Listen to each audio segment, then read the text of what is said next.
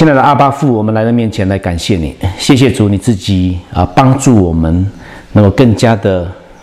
明白圣经。我们知道我们需要圣灵住在我们心里面，而且透过你启示的话语来让我们明白，让我们能了解。更重要的是，让我们能够顺服上帝你自己今天要对我们所说的话。因此，我们向你献上恳求。祝福我们以下的时间，谢谢主，祷告奉耶稣基督的名，阿们。我相信弟兄姐妹们都很清楚使徒的信经，使徒信经后面有3句话，事实上4句话，就是我信罪得赦免，我信身体复活，我信永生。第4句就是阿们，是不是？那我知道有些教会，很多的内地的教会，在聚会之前或中间都会附送使徒信经。常常我们在附送的时候，可能就忘记了或者是不太在意，或者是没有深刻的这个思想。当时我成长的教会浸信会，我知道有些姐妹会，他们会这样子的来念使徒的信经虽然我们这教会没有说每个主日这样子念，但是我们知道使徒信经的存在，而且是早期的初期教会他们非常重视怎么样来宣告表达自己的信仰。那上个礼拜天我们谈到耶稣的复活耶稣的复活是非常非常重要，每个弟兄姐妹都相信耶稣的复活。使徒信经里面讲到说，我信罪得赦免，我信身体复活，我信永生。当然弟兄姐妹都知道我信罪得赦免，因为耶稣基督的宝血洁净了我们，洗净我们一切的罪，这是非常非常重要的一件事情。我们也承认我们是有罪的，我们是亏缺了上帝的荣耀。那我信身体复活，在过去的话，我们相信耶稣的身体复活，但是你相不相信你的身体会复活？当然我信永生，我们信永生所以我今天的话就是要特别有一个感动，要讲一下，我们要看圣经到底讲到我相信身体复活，是我的身体会复活这件事情，我们来思考一下。那对于这件事情我们要怎么样来看待因此呢，我们在圣经里面，尤其在新约圣经里面，保罗，所以今天的话我们要看保罗到底在看这件事情是怎么样来看这件事情因为我们知道耶和华神他从地上造出的人属于土的人，所以我们人被造，亚当他是从土里面出来的从土里出来，创世纪第2章第7节。但他又成为有灵的活人，因为耶和华神将生命气息吹了一口气，所以他就是属于土的，但是他又是有灵的，有生命气息的人。所以他不光是土或是一个形，乃是呢有生命气息，有灵的活人。创世纪第3章里面我们就知道人犯罪了，人的犯罪是怎么样犯罪？事实上是用眼和口，还记得吧？那条蛇有一天就到这个园子里面就对亚当的女人，亚当的妻子夏娃说难道上帝真的说这个树上的果子不能吃吗？夏娃回答说是的上帝说这个树上的果子不能吃，也不能摸但是呢这条蛇又再次的试探了这个女人，说你吃了并不一定会死，并不一定会死。就女人就看了，看就是用眼睛看，所以这个犯罪的过程就是她看了然后呢她用手就踩了，这个手也是这个身体的一个肢体拆了，然后呢就咬了。所以我们知道人类的这个第一次犯罪是眼睛、手和口的配合，再加上传递给她的丈夫叫亚当。那因此我们对于身体就知道这是卑贱的身体。我们的观念讲到这个身体是卑贱的，是犯罪的身体。因为在箴言第6章里面，尤其在16节到19节里面也列了这个犯罪的身体，有高傲的眼，还记得吗？眼睛，有人说这个狗眼看人低人很高傲，眼睛就是看很高，眼睛犯了罪，就是看低的人，眼睛高傲的眼。嘴巴、舌头就是撒谎的舌，流无辜人的血的心，飞跑行恶的脚，脚跑得快，所以呢去做恶、做坏事，图谎言的假见证，弟兄中散布纷争的人，这些都描述到说人的肢体是犯罪的。因此有一个概念，就是这个身体的话是卑贱的，是肮脏的，是犯罪的。或者是另外一个极端，说这个身体是要来就是做一种假敬虔的身体在哥罗西书第2章20节到30节里面讲到说，有些的人他是非常宗教的，他是非常敬虔的，但是是假的敬虔。有些东西是不可拿、不可摸、不可藏的，苦待己身、克制肉体的。这是一种极端的看法。这极端的看法就是这个身体是卑贱的、犯罪的，或者是它是非常宗教性的这不可吃这个东西，不可摸、不可藏，苦待己身，就是要刻苦己身的，好像是用我们的这种的行为的方式来表示说我们的敬虔，这是一种极端的看法。但是保罗对于身体的看法是这样讲的，他这里在加拉太书第1章第1节，这里面描述到说，叫他从死里复活的父神，里面讲到说，圣灵其中一个重要的工作就是让耶稣的身体能够复活起来。是谁叫耶稣的身体复活过来？当然，加拉太书第1章第1节里面讲到是父神，是神叫耶稣从死里复活。但是你如果看罗马书第8章11节里面讲到一件事情非常非常重要，就是同样的圣灵也能叫这里经一节我念一下，然而叫耶稣从死里复活的灵这里讲到圣灵若住在你们心里，然后这里是罗马书第8章11节，那叫基督耶稣从死里复活的，也必借着住在你们心里的圣灵，使你们必死的身体又活过来。所以我们知道是父神叫耶稣的身体复活，而且的话是圣灵让耶稣的身体从被埋的状态来复活起来这是非常非常奇妙的一件事情。因此我们知道保罗对身体的看法，其中一个非常重要的就是说，这个身体的话是要复活的。耶稣他是初熟的果子，他做了一个榜样。所以我们在接受水礼的时候尤其是我们相信浸水的浸水礼的时候，我们的宣告乃是像罗马书第6章第4节、14节、第4节到14节里面讲的，是以耶稣同死同埋葬。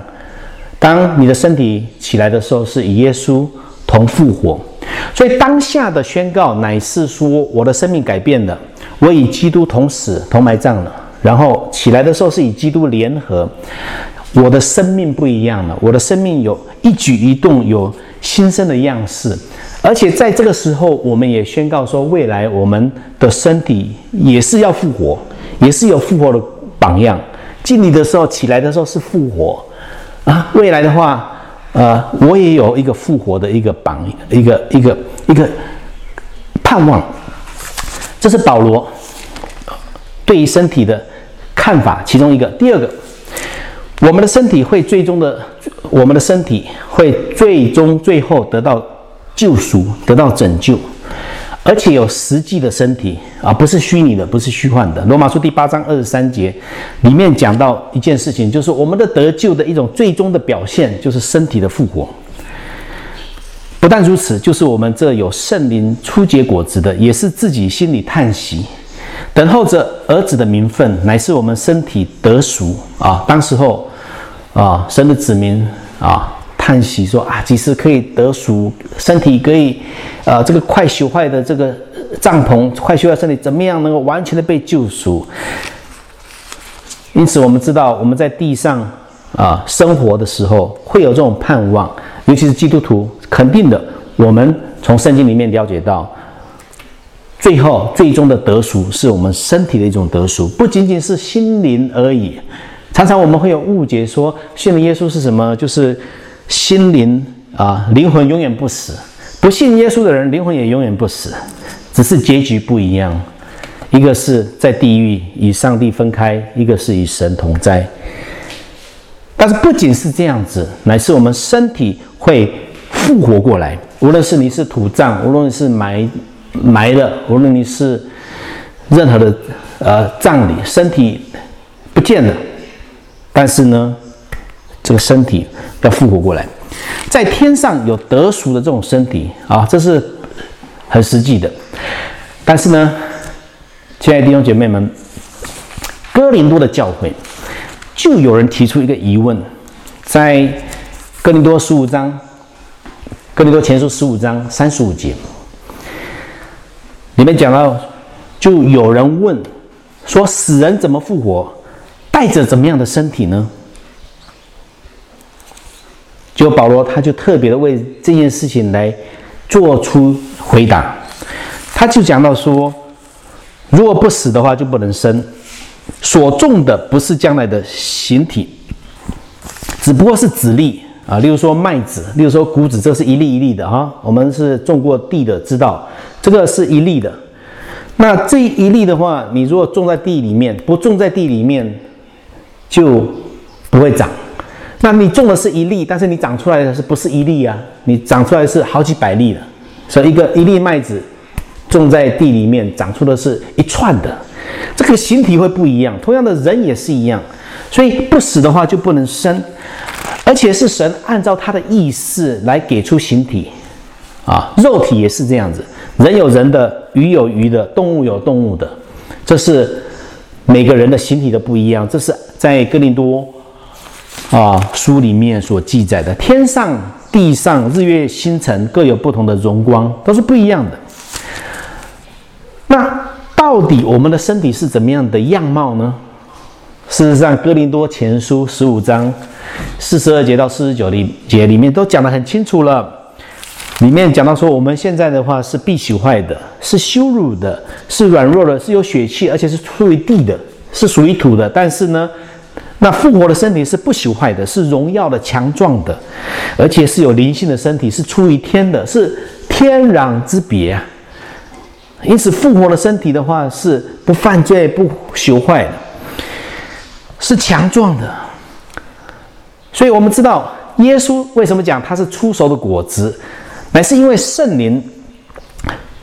怎么样来使他的身体复活，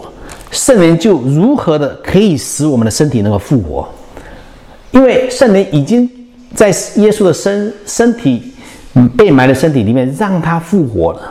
所以同样的，这个圣灵的大能也是让我们这个身体埋了或烧了，就是来复活。所以罗马书第12章第1节里面，保罗他是这样讲，他说：所以弟兄们，所以我以神的慈悲劝你们，将身体献上，当作活祭，是圣洁的，是神所喜悦的。你们如此侍奉，乃是理所当然的。这是保罗他对于身体的看法，他不再像以前的哲学家或是宗教家说这个身体是邪恶的，所以呢，我要不吃不喝去苦待己身然后呢才可以显出我的这个敬虔。他对身体的看法是，这个身体是现在因为罗马书第12章1节里面做一个结论所以就是一个结论。之前发生什么事呢？之前就是看到人的罪恶、人的堕落，但是呢，圣父、圣子、圣灵的工作，让我们的身体可以献上，当作活祭，而且是圣洁的，是神所喜悦的。我们这样子来侍奉神是理所当然的。所以今天的话，弟兄有7点重要的观察，这是不是我的观察了啊？这是我在读保罗书信里面，保罗他对于复活有可以说是7个面向吧，或者是7个观察，或者是7个，我就把它读过一遍，我把它整理一下，然后来想一个问题，说到底这对我有什么意义？所以第一点，保罗是这样讲的啊，这个意思是这样的，这是我的理解。第一点，我们对于死亡这件事情是叫视死如生呢。视生如死，有一句话叫视死如归，就是说觉得这个死亡就像回家一样。但是没有信耶稣的人，没有这个肯定，没有这个确据。那个极乐世界是虚拟的，但是我们跟随耶稣的人，我们知道视死如生，视生如死，就是说我现在是生的，就像死了一样。死的就像生一样。死亡只不过是从地上的帐篷搬到天上的房子。好。在地上是帐篷，搬到天上的房子。天父预备，圣灵担保。天父预备什么呢？预备在天上有一个房子，而且呢，圣灵担保这件事情。我相信你有圣经，你可以打开哥林多后书第5章第1节到第9节里面是这样记载的。我来念给大家听。哥林多后书，在你的大纲里面也有这些的大纲，还有经文。我们原知道，我们这地上的帐篷若拆毁了，必得神所造，不是人手所造，在天上永存的房屋。我们在这帐篷里叹息，深想得那从天上来的房屋，好像穿上衣服。倘若穿上，被遇见的时候，就不至于赤身了。我们在这帐篷里叹息劳苦，并非愿意脱下这个，乃是愿意穿上那个，好叫这必死的被生命吞灭了。为此培植我们的就是神，他又赐给我们圣灵做凭据，所以我们时常坦然无惧，并且晓得我们住在肉身内，便与主相离。因为我们行事的为人是凭着信心，不是凭着眼见。我们坦然无惧，是更愿意离开身体与主同住。所以无论是住在身内，离开身外，我们立了志向，要得主的喜悦。在这个经文里面，你会发现保罗是让我们不容易理解的，因为他在地上，他的身体就像帐篷一样。那他觉得说，在地上也好，在天上也好，我不晓得你会不会有这种的肯定。保罗为什么有这种肯定？为什么有这种确据？他有这个思想。我相信他的这种信仰是很深的，很深的明白那个耶稣基督他复活的大能。这个我真的是非常佩服保罗，因为在这里面讲到说是天父来预备的那个房子，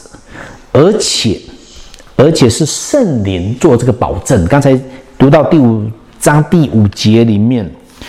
所以他真的是想要脱下，然后呢脱下这个帐篷，与主同在。那这是一个非常非常特别的一个思想，在腓立比书第1章第19节，当然哥林多书跟腓立比书都是保罗的书信所以他的思想的话是圣灵引导他，思想是一致的。所以我们在读圣经的时候，今天我讲到的方式有点不一样。在过去的话，我是用一个经文一个区块来把它挖出来，把它解出来，来了解里面的信息。但是今天的话，我是要了解到保罗他整个思想对复活的脉络，为什么他这么的相信？因此我要明白腓立比书第1章19节到24节，我也是来念，你就看圣经就好。因为我知道这是借着你们的祈祷和耶稣基督的灵的帮助，终必叫我得救，照着我所切慕所盼望的。没有一事叫我羞愧，只要凡事放胆，无论是生是死，总叫基督在我身上照常显大。因为我活着就是基督，我死了就有益处。但我在肉身活着，若成就我功夫的果子，我就不知道该挑选什么。我正在两难之间，情愿离世与基督同在，因为这是好的无比的。然而我在肉身活着，为你们更是要紧的。这里保罗讲到说，我现在离世，离开这个世界，离开这个帐篷，与主同在是好的无比的。他很迫切想要去，但是为什么他要留下来？乃是因为有教会，他要服侍教会，是这样子的。他的思想是这样，所以他就讲说，活着就是基督，死了就有益处。那我们的身体就像帐篷一样，这个概念是什么呢？我不晓得你有没有去露过营，有没有露过营？如果你露过营的话，你可以举手一下啊。那我是以前有露过营啊，但是呢，通常都是1年露一次，2年1次这样子。那露营的话是你要搭这个帐篷嘛，而且你去的一个地方的话是离开你自己舒适的床，还有你熟悉的棉被，还有这个枕头，所以你要去到一个地方去把这个帐篷搭起来，然后呢，帐篷里面有个骨架。那住在那边的话，事实上，是蛮好玩的。但是呢，有些人的话真的是很讨厌露营的。为什么？你要离开你的床，你要离开你熟悉的这个环境啊，没有有水，但是又不能洗澡啊，要煮东西你自己要生火啊，要烧柴等等，非常非常麻烦的啊。这个是帐篷。那我们就是觉得露营是一个很好的经验，但是呢，对某些人来讲也是非常非常痛苦的经验啊。一个帐篷就是包着皮，我们讲皮包骨啊。之后我更加的体会什么叫做帐篷，身体就像帐篷一样。那我的父亲，他在他晚年的时候，他就得到这个直肠癌。得了直肠癌，他需要做化疗啊，标靶治疗，各种的疗法。这2年的抗癌的这个期间呢，我就看到他的身体渐渐的消瘦。以前的话是有肌肉的啊，但是呢，后来身体就消瘦，到了最后要离世之前，他的身体就像帐篷一样，那个骨头啊、肋骨都可以看得到。想想看，就只有皮包着骨，你可以看到他的手没有肉，没有肌肉，脚没有肌肉，你可以看到那个骨架就是包着这个皮。所以我们每个人身体事实上就像帐篷一样。所以他在临走之前啊，他就问我一个问题，他说到底在天上有没有家？如果有的话，怎么还没有回家？保罗对于身体的复活，第一个的观察是，他是视死如生，视生如死。死亡只不过是从地上的帐篷搬到天上的，因为天父预备的房子，圣灵来担保这件事情。那第二件观察的事情是，透过从死里复活，我们得以认识耶稣。我们既然与他一同分享死，一同与他受苦，就在他复活的大能上，能够一起经历他。这是在腓立比书第3章第10节、11节里面讲的。第10节是这样讲：使我认识基督，晓得他复活的大能，并且晓得他和他一同受苦，效法他的死，或者我也得以从死里复活。当然在11节里面讲说或者，事实上也可以翻译成巴不得但愿我也得以从死里复活。那这里意思是透过从死里复活，我们可以更加认识耶稣。想想看，我们现在认识耶稣的方法是什么，或方式是什么？有些的宗派他就说是这个恩典的途径恩典的途径，认识神，认识耶稣的方法例如说透过祷告、读圣经、聚会、安静灵修、默想、记下属灵的笔记感恩、回忆过去，尤其是怎么样经历神数算上帝的恩典，透过奉献、透过服事等等，这叫做禁食祷告等等，这就是一种恩典的途径，来更加认识神，更加认识耶稣。但是在腓立比书刚才保罗的经验里面讲到说，他要认识耶稣，认识基督，乃是要晓得他的复活的大能晓得复活他的大能这个是相关的。所以我们最终的话，我们有一个复活大能，它是盼望的这最终我要怎么样认识基督。大马士的经验也不够，以使徒的交接也不够，最后的话他是透过他自己的身体的复活，认识晓得他复活的大能，圣灵让耶稣的身体复活也可以发生在我的身上，让我更加经历到这个复活的荣耀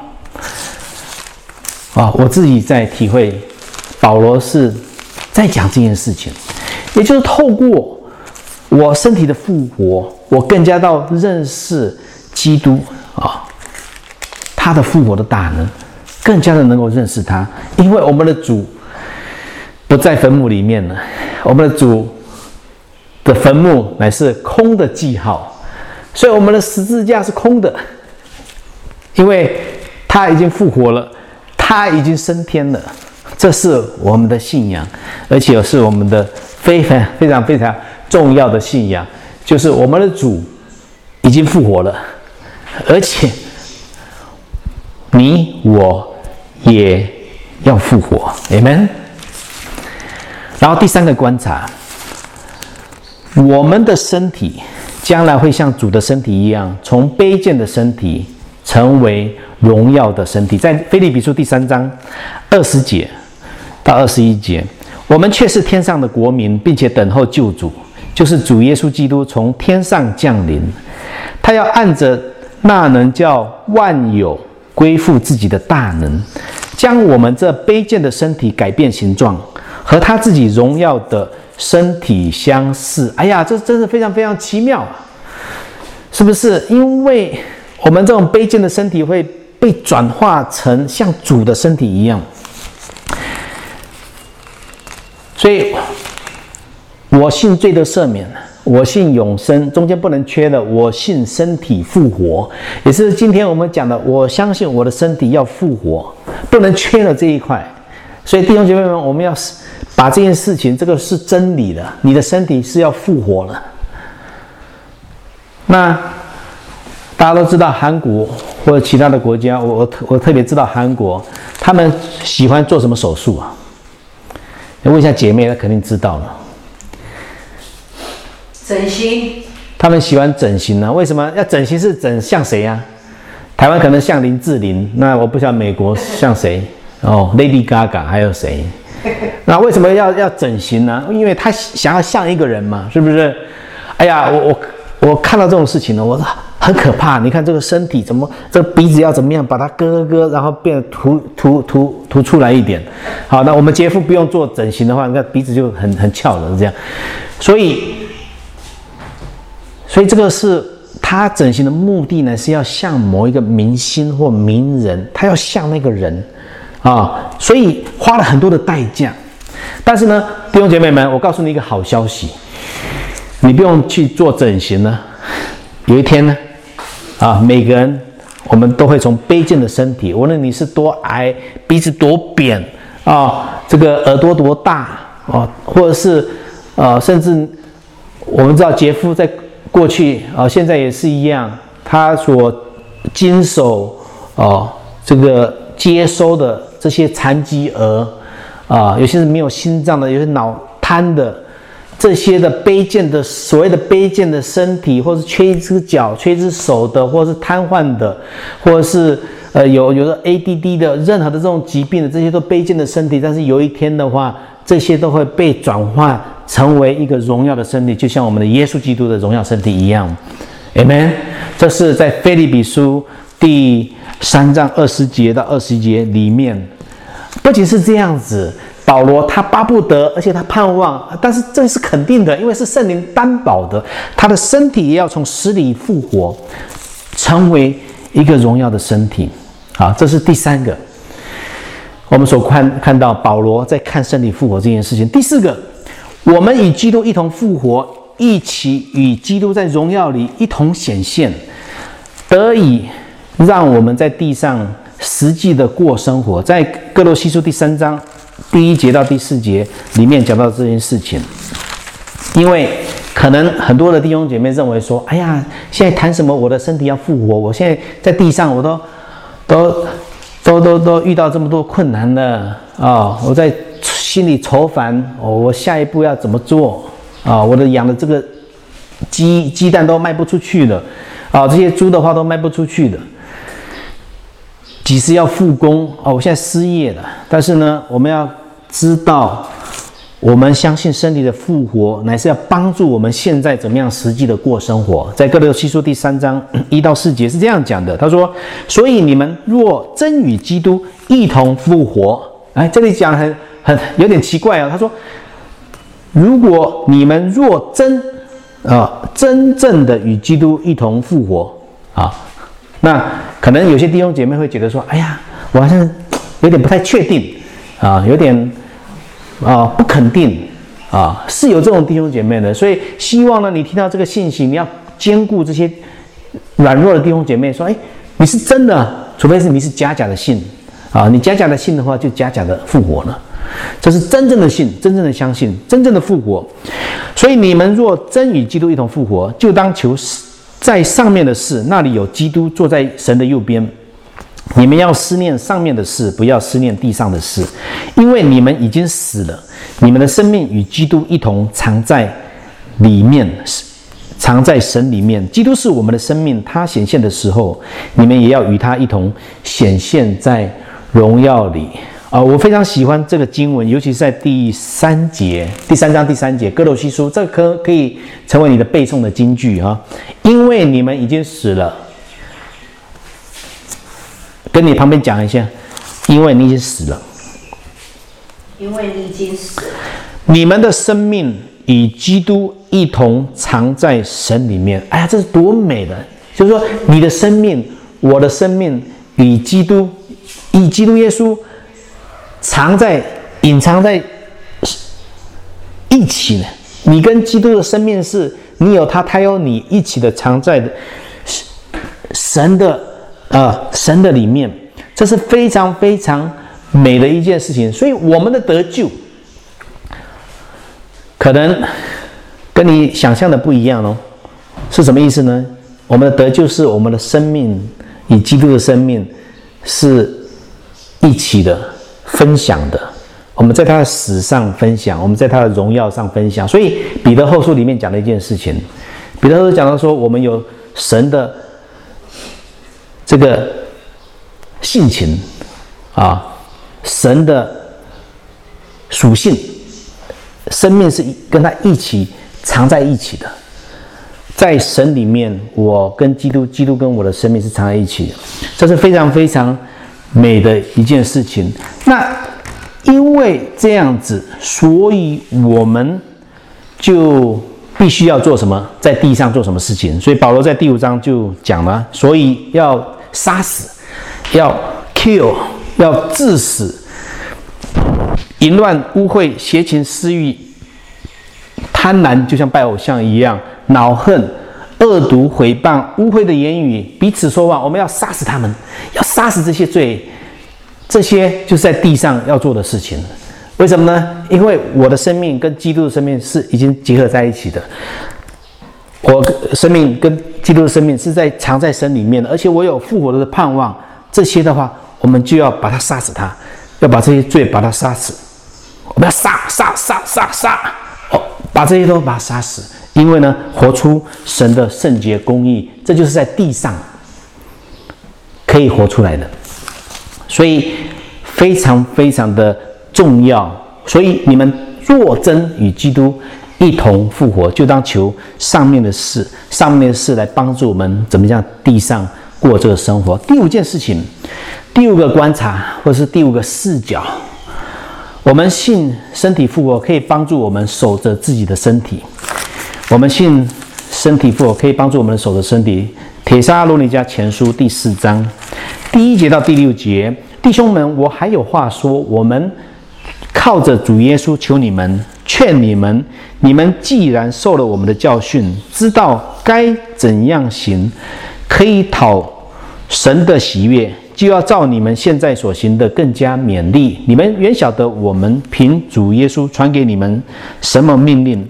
神的旨意就是要你们成为圣洁，远避淫行，要你们个人晓得怎样用圣洁尊贵守着自己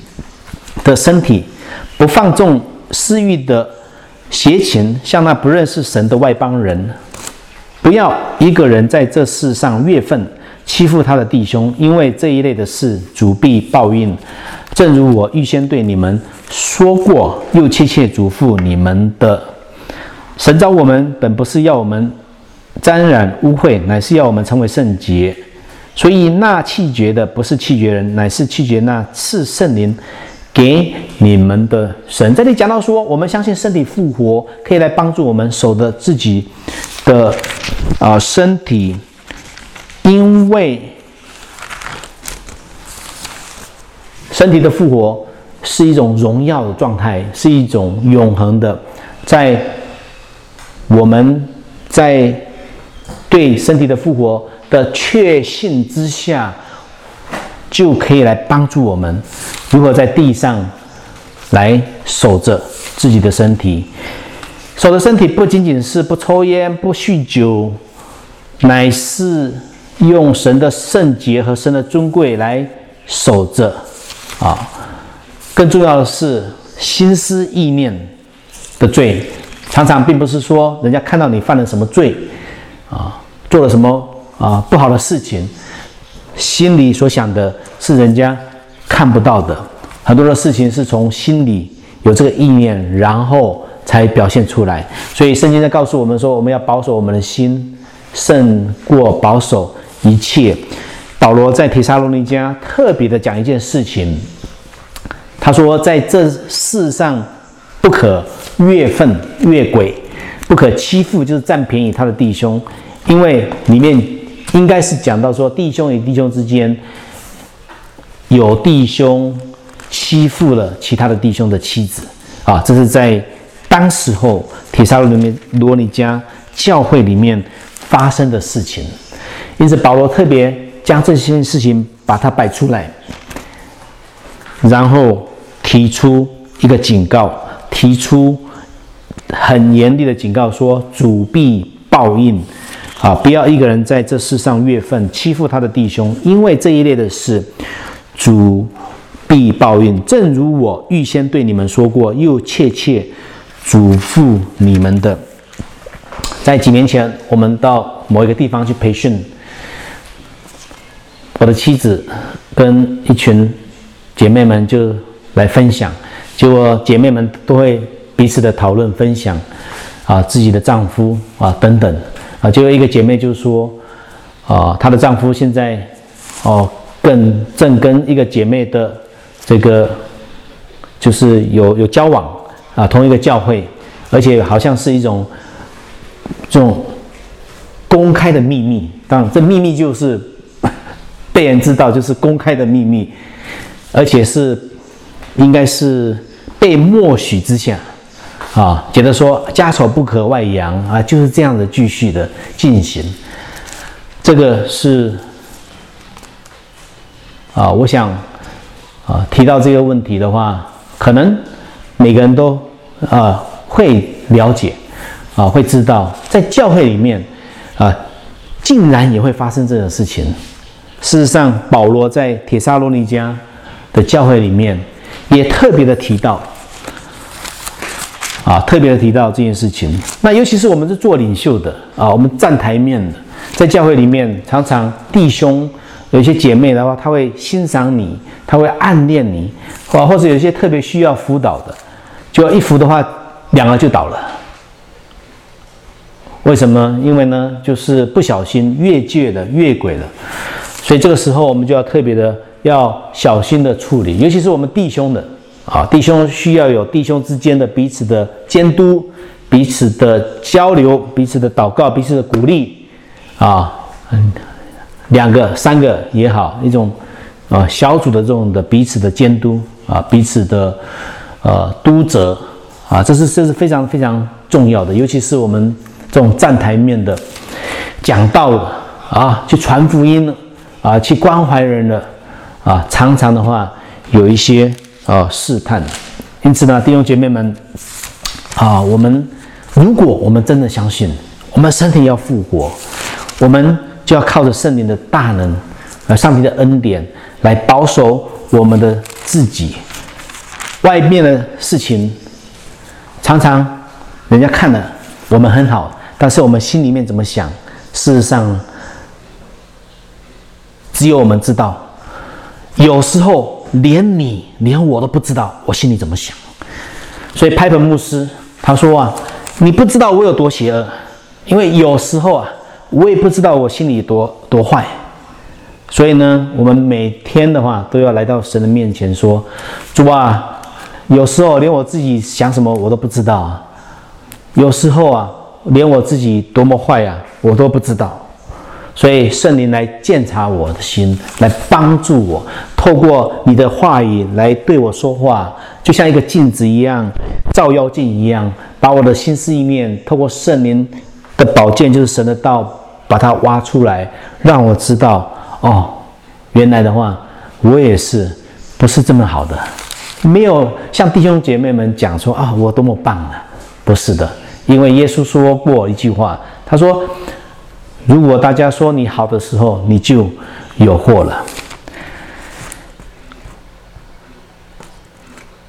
在第6个观察，也就是第6个视角，身体的复活是我们要彼此劝勉鼓励的话。这个是很特别的，我们从来都没有想到这样。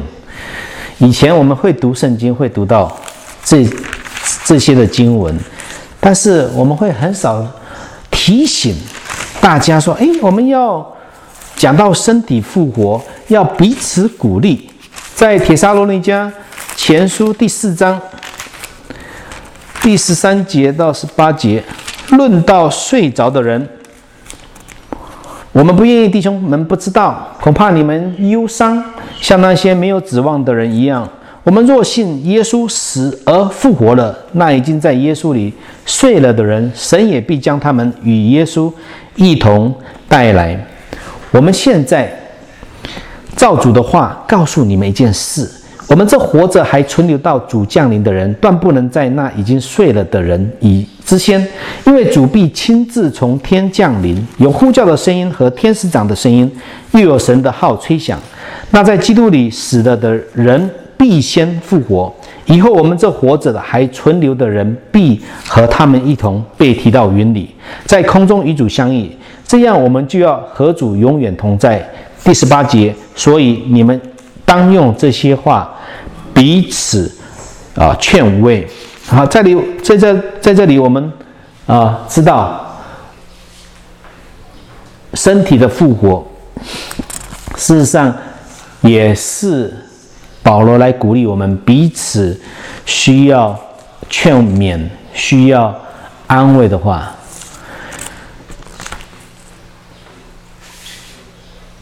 非常非常的特别。通常我们鼓励弟兄姐妹们，我们会问说：“你好吗？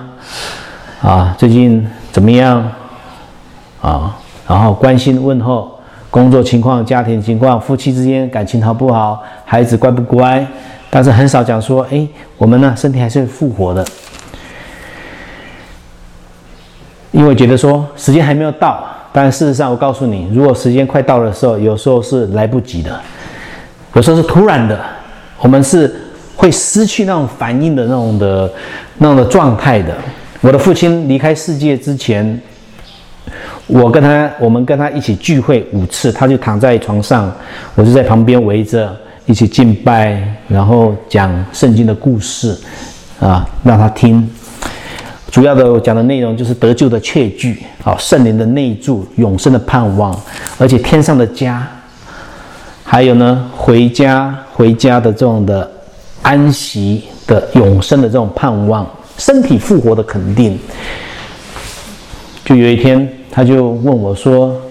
李元啊，怎么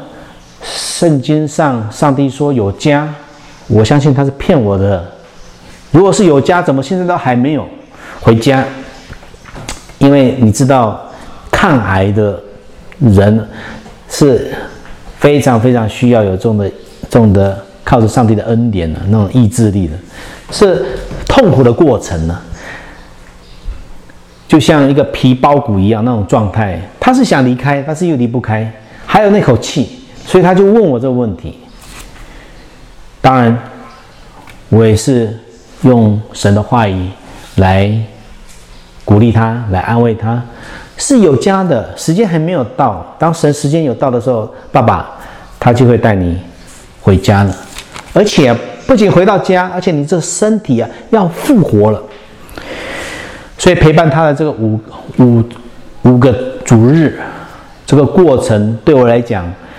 我是非常感谢上帝的恩典。这种回想，这种经验，是任何的金钱、任何的关系是取代不了的。对于即将离开世界的这个亲人朋友，我们一定会依依不舍。但是他们只不过是睡了，就像你我睡觉一样。昨天我睡得很好，睡了会醒过来的。这些人睡了，我们讲死了埋了，烧掉了，我们会伤心，我们会难过。事实上，他们只不过是睡了，而且睡得比较久。从时间来看呢，他可能睡了1年，睡了10年，睡了100年，睡了1000年。不管怎么样，有一天他要醒过来了，因为圣经告诉我们这个应许，告诉我们这盼望。这些人他会按照他的次序死而复活，因为我们若信耶稣死而复活，那已经在耶稣里睡了的人，神也必将他们与耶稣一同带来。每个人都按照自己的次序来复活。上个礼拜主日我们也谈到当耶稣钉在十字架上埋葬了复活了当那个时刻的话，也有几个圣徒在复活了，我们不清楚是谁。但是这是一个非常肯定、非常确据的，历史上也告诉我们这件事情。所以有一天，我们的身体会复活的我的父亲，这皮包骨的父亲，我所印象非常深刻的，他也会复活了。当时候的身体就应该不是这种的状态了，是一种荣耀的身体。卑贱的身体要成为荣耀的身体，就像耶稣一样那样的身体一样。最后第7个。观察身体的复活，是我们在基督里面得到救恩，也就是得到救赎的一种彰显，而且是得到这种永远的荣耀的这个时刻，一同与耶稣同作王。在提摩太后书第2章8节到13节，是这样讲。提摩太大家都知道是保罗的门徒，他带领提摩太在第2章提摩太后书第2章第8节里面讲到，你要纪念耶稣基督乃是大卫的后裔，他从死里复活，正合乎我所传的福音。我为这福音受苦难，甚至被捆绑，像犯人一样。然而神的道却不被捆绑，所以我为选民凡事忍耐，叫他们也可以得着那在基督耶稣里的救恩和永远的荣耀。有可信的话说，我们若与基督同死，也必与他同活。我们若能忍耐，也必和他一同作王。我们若不认他，他也必不认我们。我们纵使失信，他仍是可信的，因为他不能背乎自己。最后保罗他就提醒提摩太说，你要使众人回想这件事情，在主面前嘱咐吩咐他们，不可为言语争辩，这是没有益处的，只能败坏听见的人。这个是一个荣耀的时刻，我不晓得你的荣耀的时刻是什么，可能是你在毕业典礼的时候，你念到高中。事实上，你如果以前，现在我不知道以前我不知道现在是怎么样。以前的话，如果是幼稚园毕业的话，你会戴一个学士帽啊，这个是荣耀的时刻嘛。那个6岁的小孩子。因为6岁就要念小学1年级嘛，他去5年级去念这个幼儿园，念了1年之后会戴一个学士帽，像大学的这个帽子。哎呀，这是非常荣耀的时刻。可能你有这个经验啊，或者是你高中的时候戴这个帽子，或者是大学戴这个帽子啊。不论怎么样啊，我们在戴这个帽子的时候，我们还看说，这个是什么颜色的？蓝色的、黄色的、红色的。这个帽子，学士帽、博士帽、硕士帽颜色都不一样。然后教授在给你颁发证书的时候，他会将你这个丝带从左边放到右边，意思就是说你毕业了，然后呢，同学们就大家一起把这个学士帽往天上一丢你看这个电影啊。毕业生或者什么电影里面应该都有描述到这个情节，这是一个非常非常荣耀的时刻。如果你没有这经验的话，你可能是在你的农村里面，有一天你挖到一个宝石，或者是你种的你养的猪，母猪是特别大条，所有的村庄都到你家来看这个母猪，这也是你的一个荣耀的时刻。或者是有一天你的小狗生了七条狗，一下就生了7条了，哎呀，小朋友都到你家来看，哇，你真的非常神气的，这也是你一个荣耀的时刻。无论怎么样，如果你从来都没有荣耀的时刻，也没有关系。有一天，弟兄姐妹们，这个好消息就是，当你的复活日的时候，你的身体得到复活了，与基督一起同作王的时候，这个就是你的最终的荣耀的时刻，而且圣灵来向你保证，圣灵向你保证，向我们保证说，我们每一个人都会经历到这个特别的日子，特别的复活日，特别的荣耀的时刻。我们相信身体复活，就是因为耶稣基督他是出手的果子。当我们相信身体复活的时候，我们就可以好好的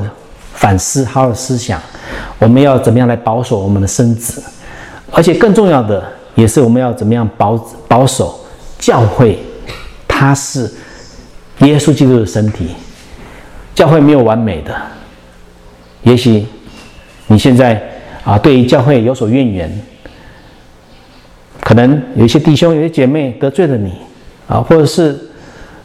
你对某人不开心。无论怎么样，想想看，这些肢体联合在一起，虽然有摩擦，虽然有矛盾，但是整体说来，教会